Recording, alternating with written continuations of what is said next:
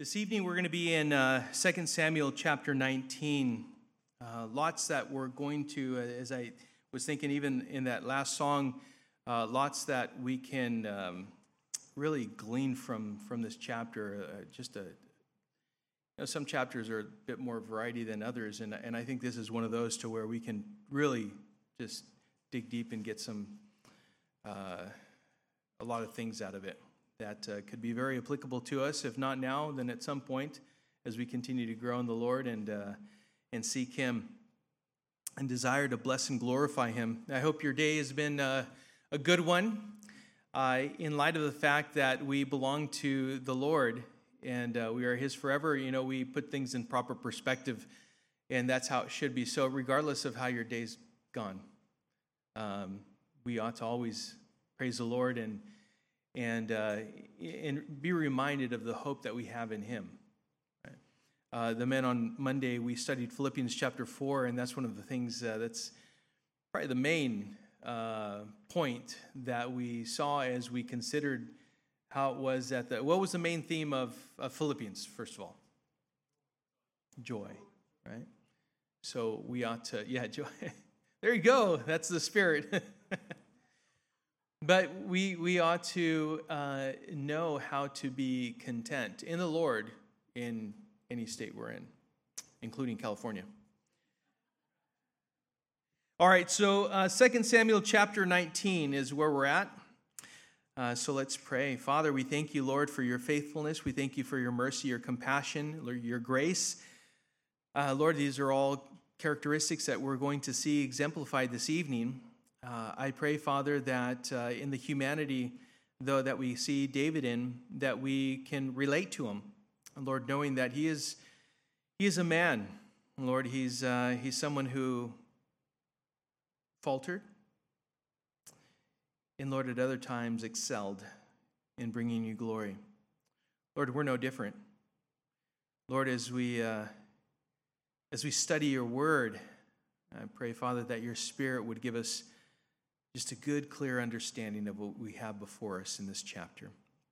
May you be honored and glorified, and we pray this in Jesus' name. Amen. So David was considered by the Lord as a man after God's own heart. But David was still a man. Much like you and I, a human being who we know, as far as Scripture tells us, none is righteous, no, not one. We've all sinned and fallen short of the glory of God. And so we see in this chapter how it is that David grieves over his son Absalom. And in fact, we go from the last chapter and we just continue that process of grieving and mourning for his son Absalom into this chapter, and we see how that impacts those around him. You know, at the same time, we need to understand that he recovers, though. David doesn't stay there, but he recovers from where he is as far as his grief and his mourning is concerned. And he does what he's called to do by the Lord. Kind of snaps out of it. And he begins to once again lead Israel. And as we'll see, though, he does it with compassion and he does it with equity. David doesn't rule by force. We haven't seen David rule by force at all, and nor will we see him lead by force, rule by force this evening through this chapter. But instead he rules by faith in the Lord, allowing God to move the hearts of the people. We'll see that this evening. And because of what he allows God to do by the Spirit, he comes back to Jerusalem to rule once again as king over Israel. The whole kingdom united, both the northern kingdom and the southern kingdom, both Israel and Judah. So this is his journey back to Jerusalem after having been on the run as his son Absalom was pursuing him. We'll see a man who is open to being corrected, a man who is compassionate and merciful, generous, and sought to win back the hearts of Israel to be their king by the exercise and through the exercise of their free will. Think about how it is that the Lord reigns in your heart, perhaps in similar fashion. It's not by force. It's not because he overpowers you or overrules you, which he can, but he desires to do it by your choice, by allowing him to come into that place and take that place in your heart. And this is something that we really need to receive and possess personally, something that we ought to confess ourselves in every area of our lives, not just certain portions of our lives, but every area of our lives. So 2 Samuel chapter 19, verse 1 says, it was told Joab, behold, the king is weeping and mourning for Absalom. So the victory that day was turned into mourning for all the people. For the people heard that day, the king is grieving for his son. And the people stole into the city that day as people steal in who are ashamed when they flee in battle. The king covered his face, and the king cried with a loud voice, "O my son Absalom, O Absalom, my son, my son." Let's pause for a moment there. This is where we left off last week, basically. The king had gone into his chamber, and he was weeping for his son. And so we see that continuing into this chapter, the same thing, only it has an effect on everyone around him. When the king heard that his son Absalom had been killed in battle, he went into somewhat, you could say, a state of shock. You can see that by how he responded to the news of his son having died in battle. He seemed to be stuck in, you could say, an emotional pit of grief.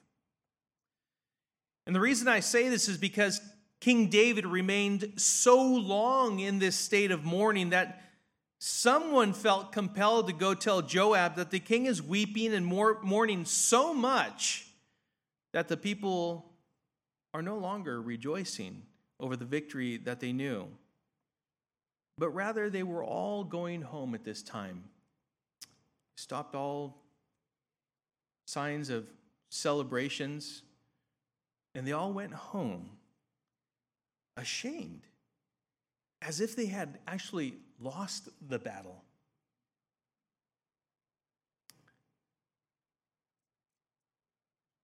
Is there such thing as excessive mourning?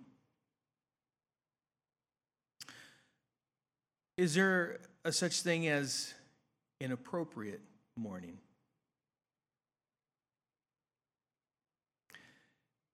Perhaps for the believer, for the Christian, you could say there is. I know each person grieves differently. I know that. But is there something common that should be considered in light of our faith, in light of our hope, in light of what is before us, to whom we belong as Christians? Well, as I always say, let's consider the Word. What does the Word tell us? Let's turn to 1 Thessalonians chapter 4.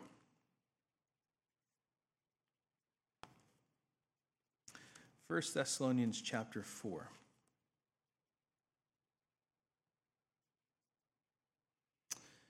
In verse 13 is where we're going to start. 1 Thessalonians chapter 4 and verse 13.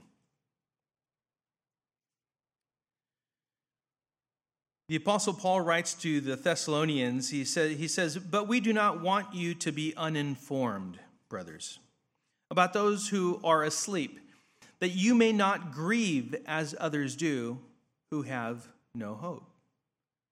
For since we believe that Jesus died and rose again, even so, through Jesus, God will bring with him those who have fallen asleep. For this we declare to you by a word from the Lord, that we who are alive, who are left until the coming of the Lord, will not precede those who have fallen asleep. For the Lord himself will descend from heaven with a cry of command, with the voice of an archangel, and with the sound of the trumpet of God. And the dead in Christ will rise first. Then we who are alive, who are left, will be caught up together with them in the clouds to meet the Lord in the air.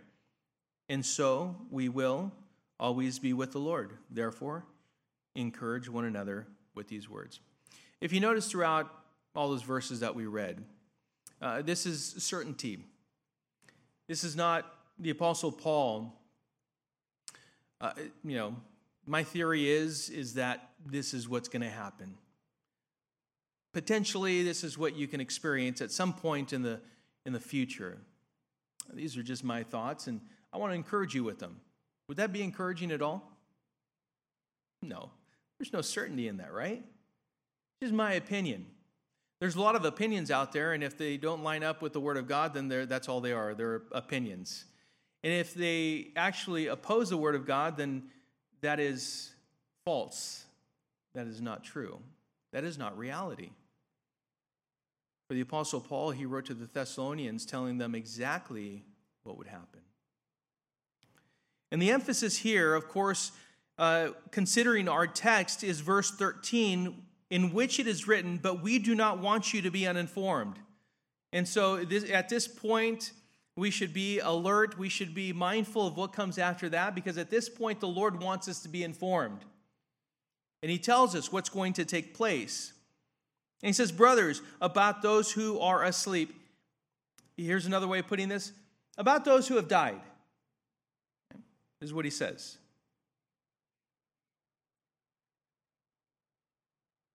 "That you may not grieve as others do, who have no hope." Do we have hope?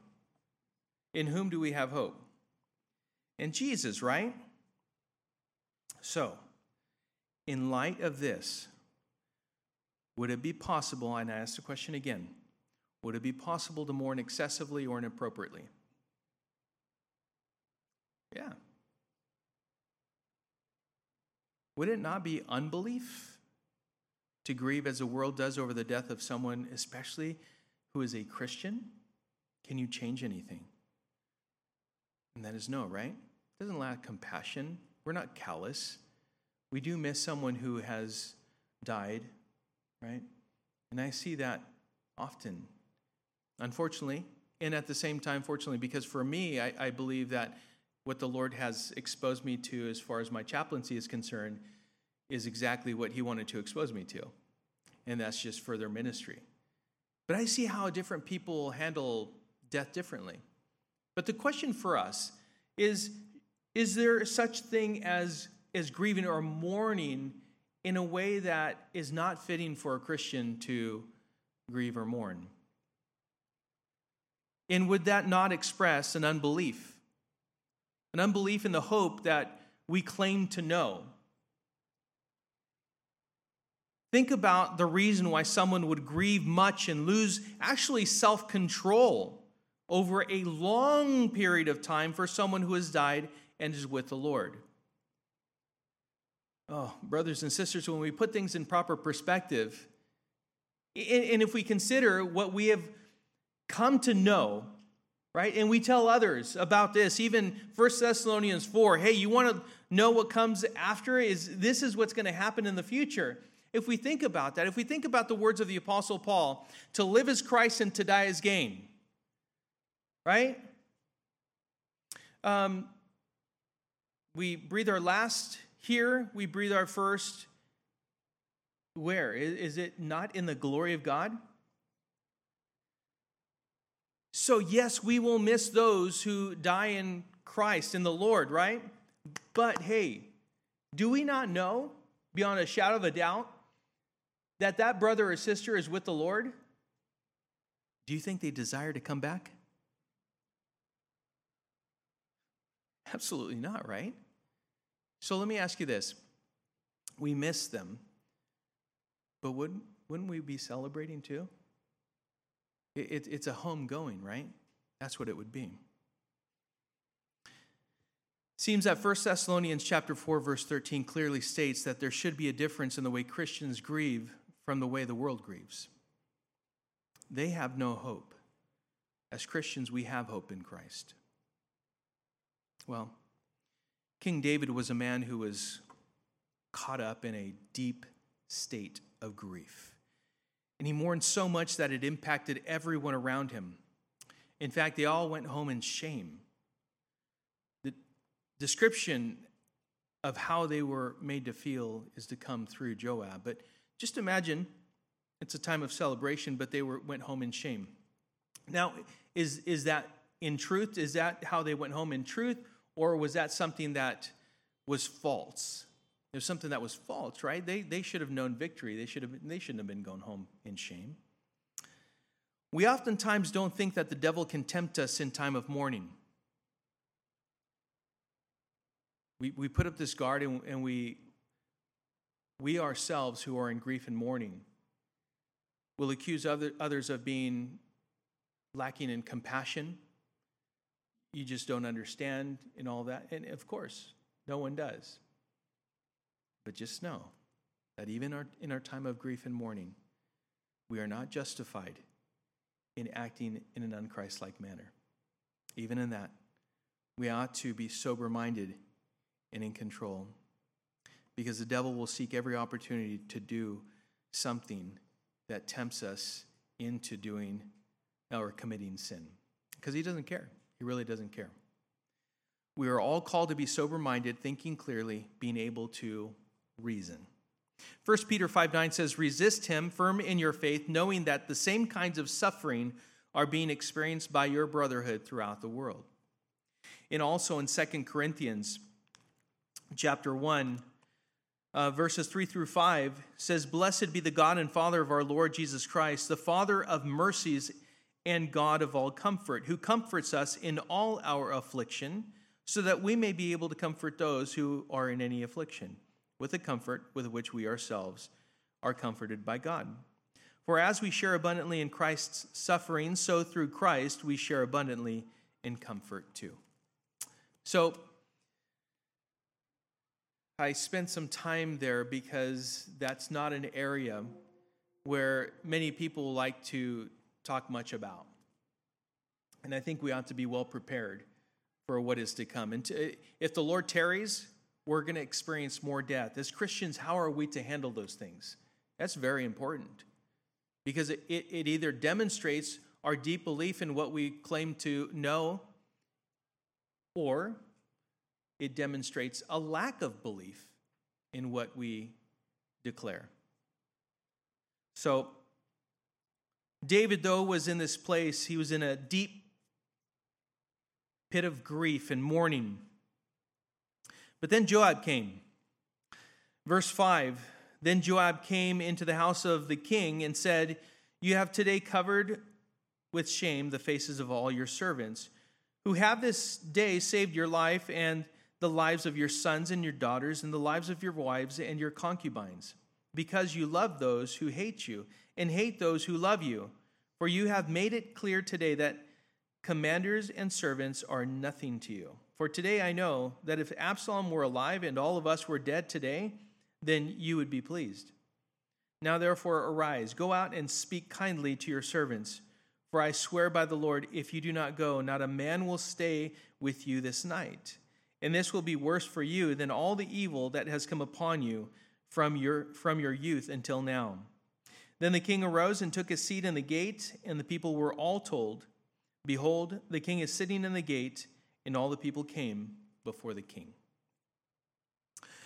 So Joab came at King David with some sobering words. He wanted to bring David back. He wanted to basically have him snap back into reality and to help him understand the impact that his actions were having on Israel. Joab told King David that the people were made to feel shame over their victory. "In case you didn't know, my lord, this is what your behavior is doing to the people. They are made to feel shame over their victory in battle instead of being able to celebrate something that was good and something that was desirable. You can say that what David was doing was very selfish in many ways. You see, there was a bigger picture to consider, and as king, David had the responsibility to control himself and act kingly, with faith in the Lord and moving in God's strength. I know we can say that David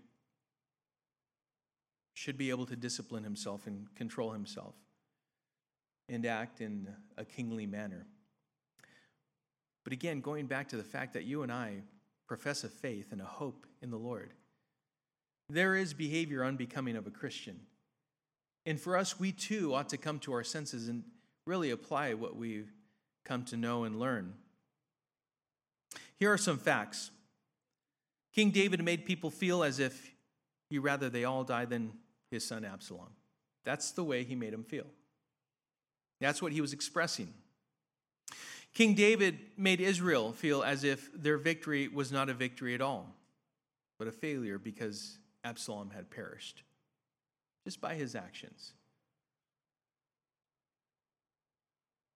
I know of people that are so absorbed over the loss of a loved one that they too, in many ways, stop living.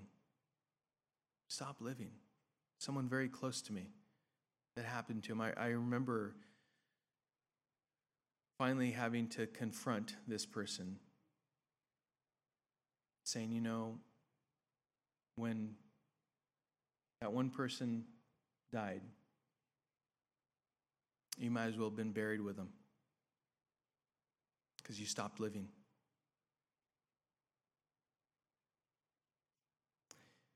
And so many others around them needed them. They could have blessed. They could have been someone who could have continued, and others could have benefited by their living. But there are people who are in the same place today. One person dies, and in much the same manner, spiritually or emotionally, just they detach from everyone and everything. They just don't care, and they stop living. A person can be selfish and foolish when one loses their mind and seems dead to everyone else in the midst of loss and beyond. Again, a Christian should not grieve as the world, because the world has no hope. Again, I remind you of 1 Thessalonians 4:13. Don't let what I'm telling you as far as that story is concerned ever be you. As my brothers and sisters, we should not respond in that manner. Now, Joab told King David that if he didn't snap out of it, he told him about further consequences. You think it was bad before, it's going to be even worse today if you don't snap out of it. So therefore, speak kindly to the people. Otherwise, it's going to, no day will be as worse as this. Not from your youth to now. It will go bad for you. In other words, Joab was telling King David that he needed to go encourage the people. And if he didn't, he would lose them. And so what we see here is a man who was humble, though. King David, he was a king, right? Who's Joab but the commander of the army of Israel? And yet, he came to him and he considered his word. And David responded and went and took his seat at the gate. And it says here that the people came to him. Let me ask you this. Do you think David felt like doing this? Absolutely not, right? A Christian will hold his hope in Christ as preeminent. Let me say that again. A Christian will hold his hope in Christ as preeminent, first and foremost, above everything. Everything that you're experiencing, everything that you're going through, all your circumstances, doesn't matter if they're big or small. We ought to, as Christians, hold our hope in Christ as preeminent over everything. David no longer allowed his feelings at this point to dictate his actions. He overruled his feelings and did what was right. He understood his responsibilities and acted on them for the sake of others. So instead of thinking about himself, he's now thinking about others and really the truth of God's word. In 2 Corinthians chapter 10, in verse 3, it says, and this is about our thoughts. For though we walk in the flesh, we are not waging war according to the flesh, for the weapons of our warfare are not of the flesh, but have divine power to destroy strongholds. We destroy arguments and every lofty opinion raised against the knowledge of God, and take every thought captive to obey Christ, being ready to punish every disobedience when your obedience is complete. Where does this all happen? What is Satan battling for? Your thoughts, what we just read there in 2 Corinthians chapter 10, in these verses, this is all what's happening. It's reality. You know, if you don't guard your thoughts, if you don't subject them to the authority of God, then we're in trouble. We are in deep trouble as Christians. We ought to subject them to the authority and bring them under subjection to the Lord. A true friend is willing to wound. Because I also want to point out that Joab cared enough to say something. He confronted David and told him what he needed to hear, not what David wanted to hear, but he told him what he needed to hear. How often do we tell others what they want to hear? I think too often. Sometimes we need to tell each other what we need to hear. Proverbs 27:6 says, "Faithful are the wounds of a friend, profuse are the kisses of an enemy." So if someone is just kissing you often, I think again, it might be that they're not telling you what you need to hear. They're just telling you what you want to hear. But sometimes a true friend will wound. Joab cared enough to confront David, and David was wise enough to receive it. Wise enough to receive it. A fool will reject it.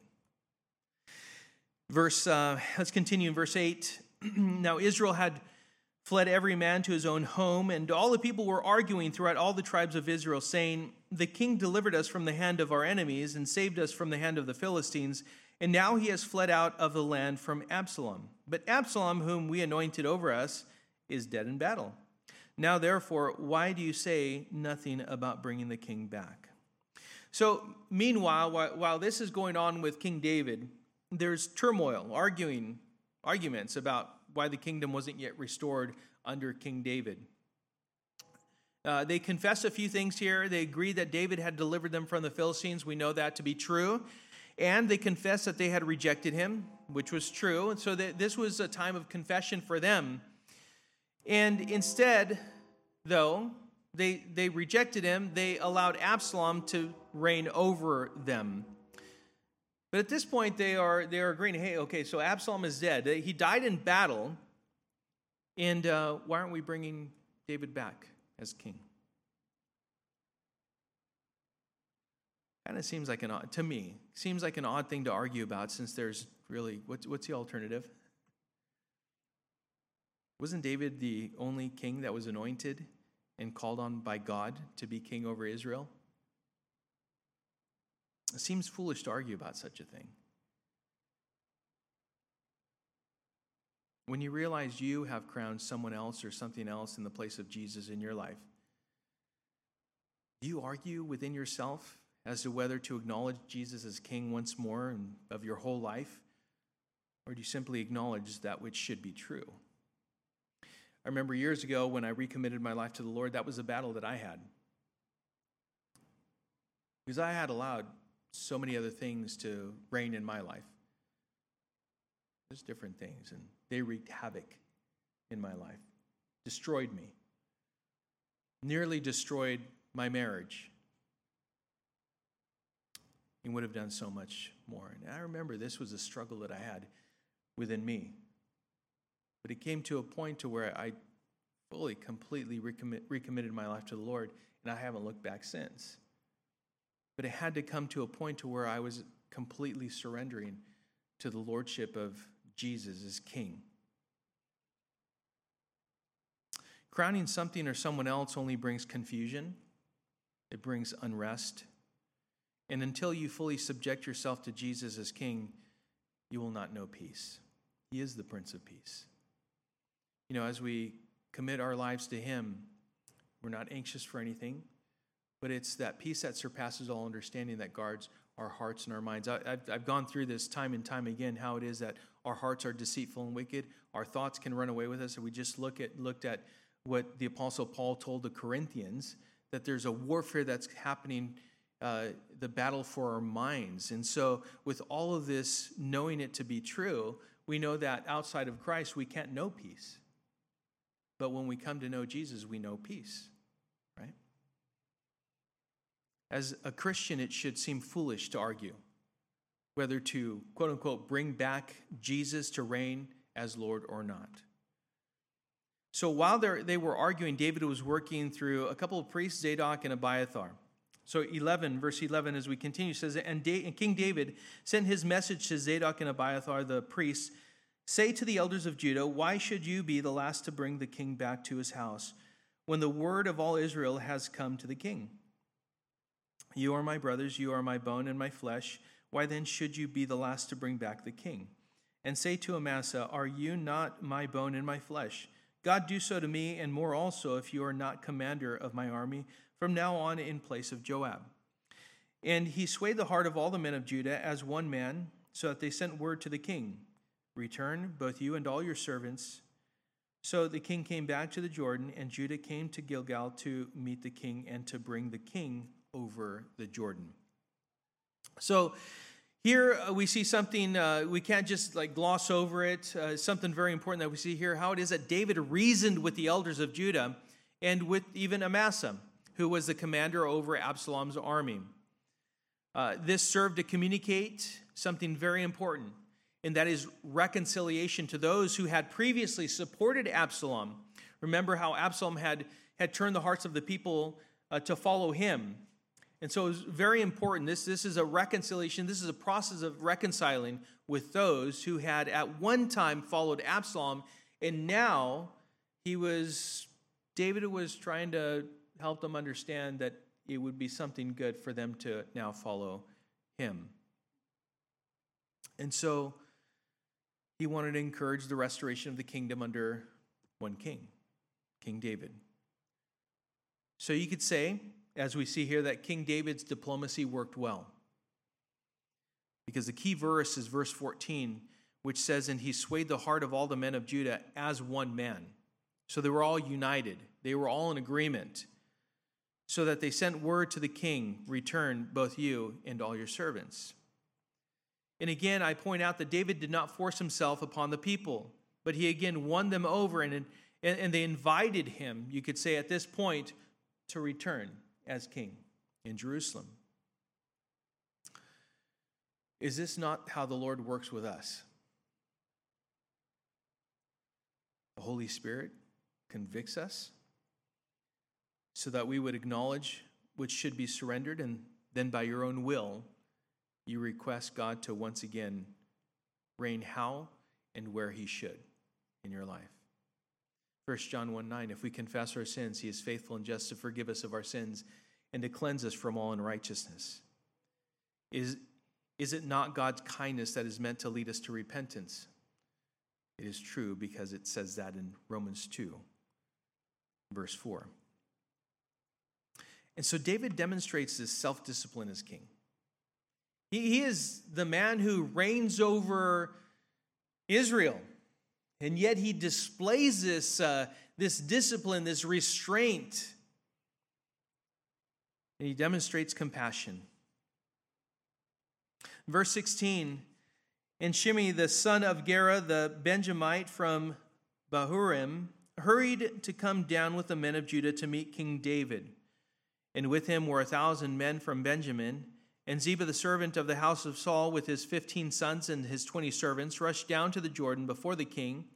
And they crossed the ford to bring over the king's household and to do his pleasure.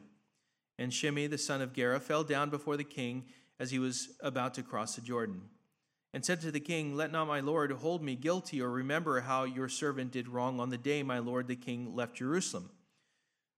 Do not let the king take it to heart, for your servant knows that I have sinned. Therefore, behold, I have come this day, the first of all the house of Joseph, to come down to meet my lord the king. Abishai, the son of Zeruiah, answered, shall not Shimei be put to death for this, because he cursed the Lord's anointed? But David said, what have I to do with you, you sons of Zeruiah, that you should this day be as an adversary to me? Shall anyone be put to death in Israel this day? For do I not know that I am this day king over Israel? And the king said to Shimei, you shall not die. And the king gave him his oath, or his word. You guys remember who Shimei is?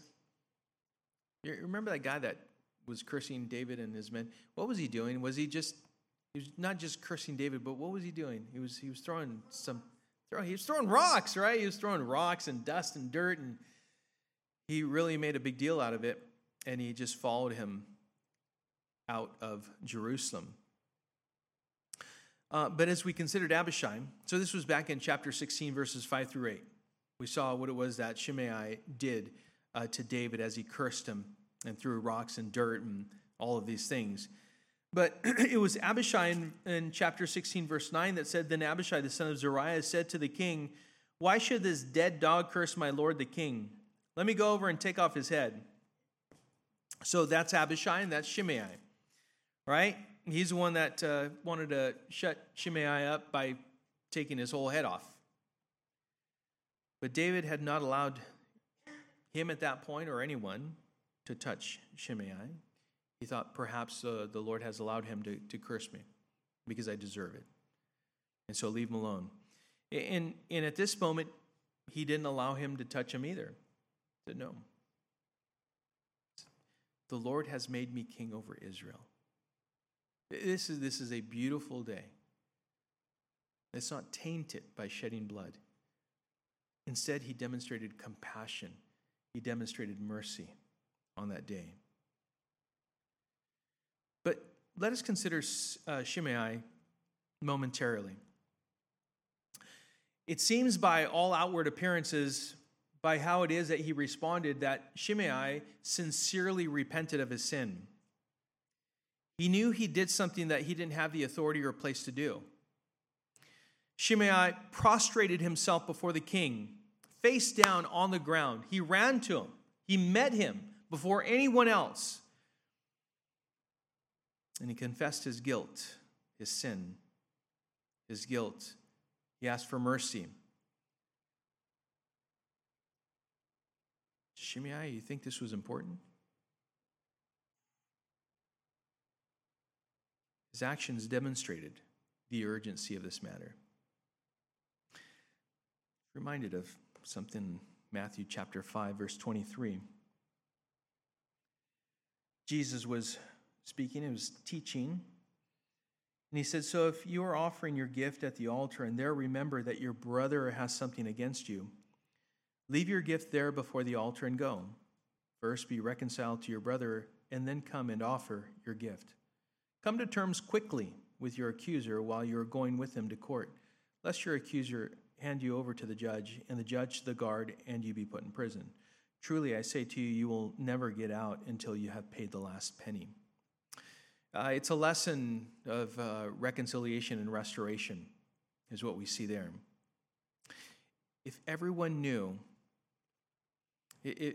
who knew their sin, who at some point acknowledged their sin, it was revealed to them, would respond like Shimei did with David, in how we just read, how we're told to handle our offenses toward one another by the very mouth of Jesus.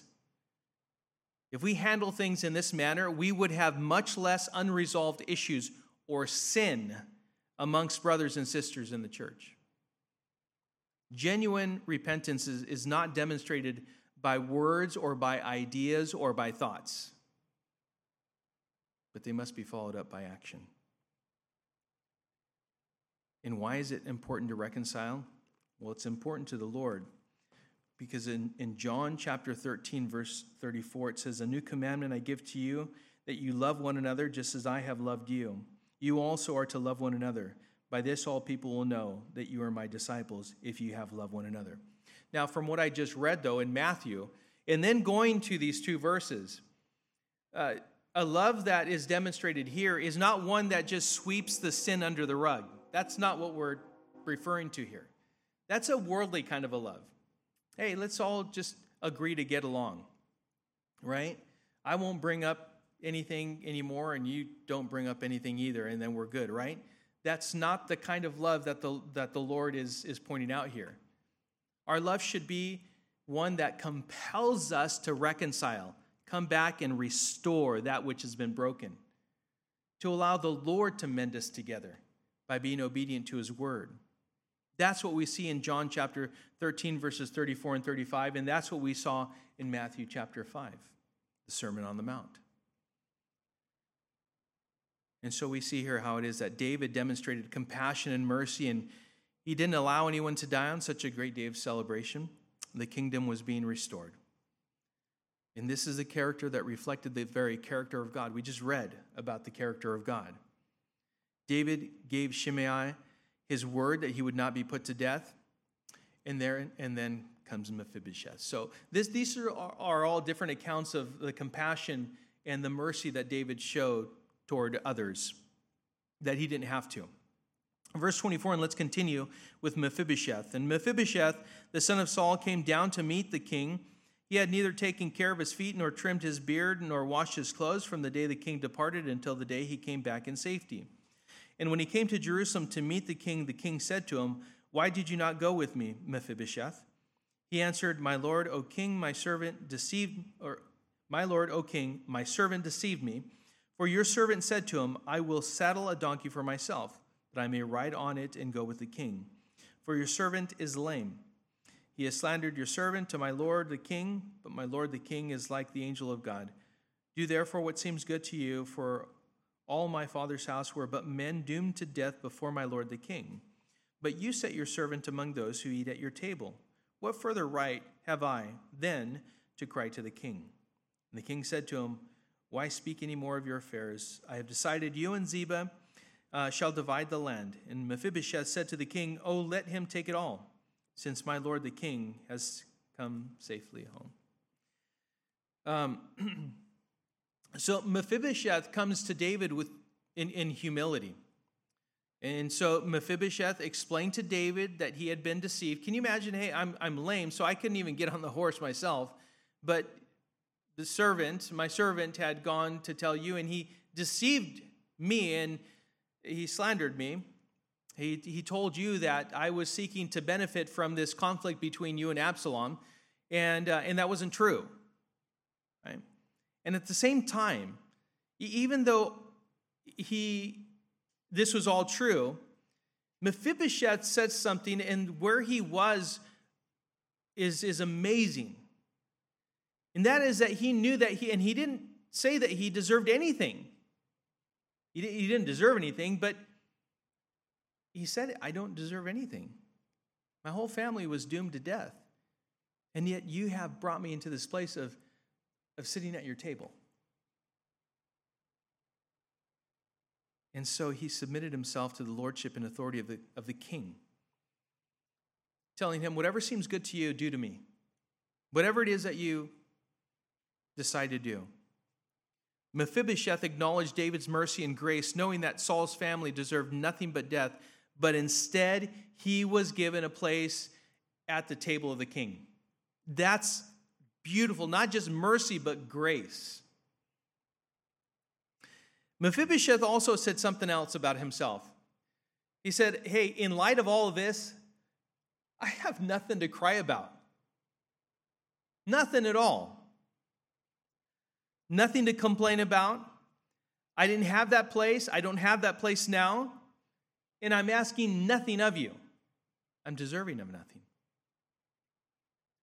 And even when King David had compassion on him and he told Mephibosheth, "Hey, you and Ziba, you would divide the land." He told David that the only thing, and listen to this, the only thing that mattered is that the king was home and on the throne. That's the only thing that mattered to Mephibosheth. He said, "My lord, the king has come safely home." That was it. Ziba can keep it all. Mephibosheth was more concerned with the glory of the king than his own place in the kingdom. He didn't argue his rights, but rather desired that the king sit on the throne. As Jesus Christ, the Lord, your Lord, comes safely home to reign in your heart, is that what matters most to you? Not that you demand your, things from him. But if he were to say, "Son, daughter, you get all of this," would you say, "It's that doesn't matter. As long as you are glorified, as long as you reign in my life, that's all really that matters. As long as you're safely home in my own heart, that's really what matters. Because you'll find great contentment in that. Whatever it is that he hands to you, you will be a good steward of. You will handle it well. My desire is that all of us come to know the Lord reigning in our hearts completely, fully. Verse 31, let's continue. It says, Now Barzillai the Gileadite had come down from Rogelim, and he went on with the king to the Jordan to escort him over the Jordan. Barzillai was a very aged man, 80 years old. He had provided the king with food while he stayed at Mahanaim, for he was a very wealthy man. The king said to Barzillai, Come over with me, and I will provide for you with me in Jerusalem. But Barzillai said to the king, How many years have I still to live, that I should go up with the king to Jerusalem? I am this day 80 years old. Can I discern what is pleasant and what is not? Can your servant taste what he eats or what he drinks? Can I still listen to the voice of singing men and singing women? Why then should your servant be an added burden to my lord the king? Your servant will go a little way over the Jordan with the king. Why should the king repay me with such a reward? Please let your servant return, that I may die in my own city, near the grave of my father and my mother.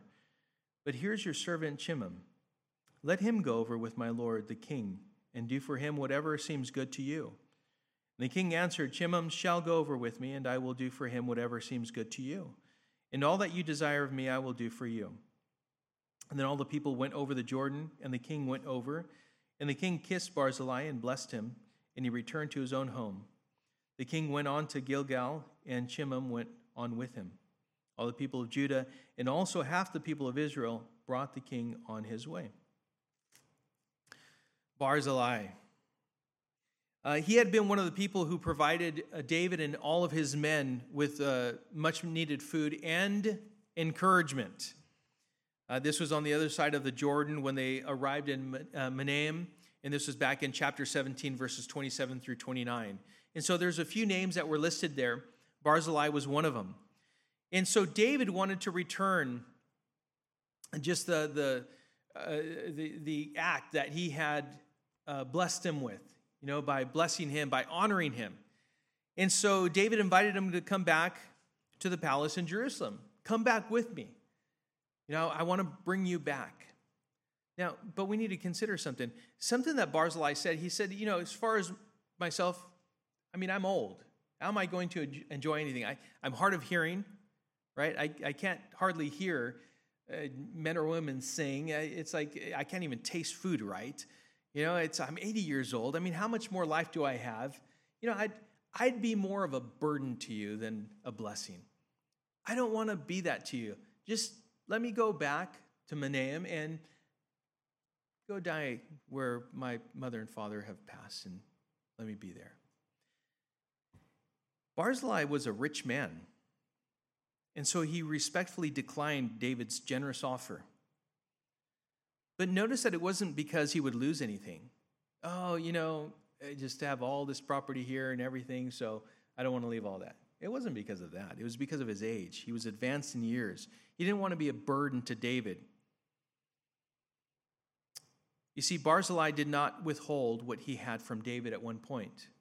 In fact, he used his wealth to bless David and his men. He gave them a spread that you and I have never seen before. He blessed them and made sure that they were encouraged, made to feel like they were loved, and David sure felt that way toward him. When David and his men needed something, Barzillai was there to give them what they needed. That hospitality sometimes, oh my goodness, you have no idea how much someone needs someone else to just open up their home or just their heart to just bless them and welcome them. And that was Barzillai with David. He was rich personally on earth, and he was rich spiritually in a heavenly sense. And he was rich on earth because of that. He was a rich man that had it all because the Lord had him all. That's why. Matthew chapter 6, verse 19 says this: "Do not lay up for yourselves treasures on earth where moth and rust destroy and where thieves break in and steal, but lay up for yourselves treasures in heaven where neither moth nor rust destroys and where thieves do not break in and steal. For where your treasure is, there your heart will be also." That was Barzillai. So Barzillai did one more thing, though. He did request something from David. He asked David to consider taking his son, Chimham. It's known that he was his son, and so take your servant, Chimham. As Barzillai was his servant, so it was that his son would be his servant. So he said, take him. And so David, honoring Barzillai, took his son with him. We can refer to 1 Kings chapter 2, verse 7, and this is David's instruction to Solomon, his son. And he wanted him to regard Barzillai and make sure you honor the household of Barzillai and all his sons. Let's continue and wrap up for the evening. Verse 41 says, "Then all the men of Israel came to the king and said to the king, 'Why have our brothers, the men of Judah, stolen you away and brought the king and his household over the Jordan and all David's men with him?' All the men of Judah answered the men of Israel, 'Because the king is our close relative. Why then are you angry over this matter? Have we eaten at all at the king's expense, or has he given us any gift?' And the men of Israel answered the men of Judah, 'We have 10 shares in the king, and in David also we have more than you. Why then did you despise us? Were we not the first to speak of bringing back our king?' But the words of the men of Judah were fiercer than the words of the men of Israel." So just quite simply, as we wrap up this chapter, Israel, the northern kingdom, and Judah, the southern kingdom, they were arguing. They were going back and forth. But the northern kingdom felt like as if they were left out in bringing David back to Jerusalem.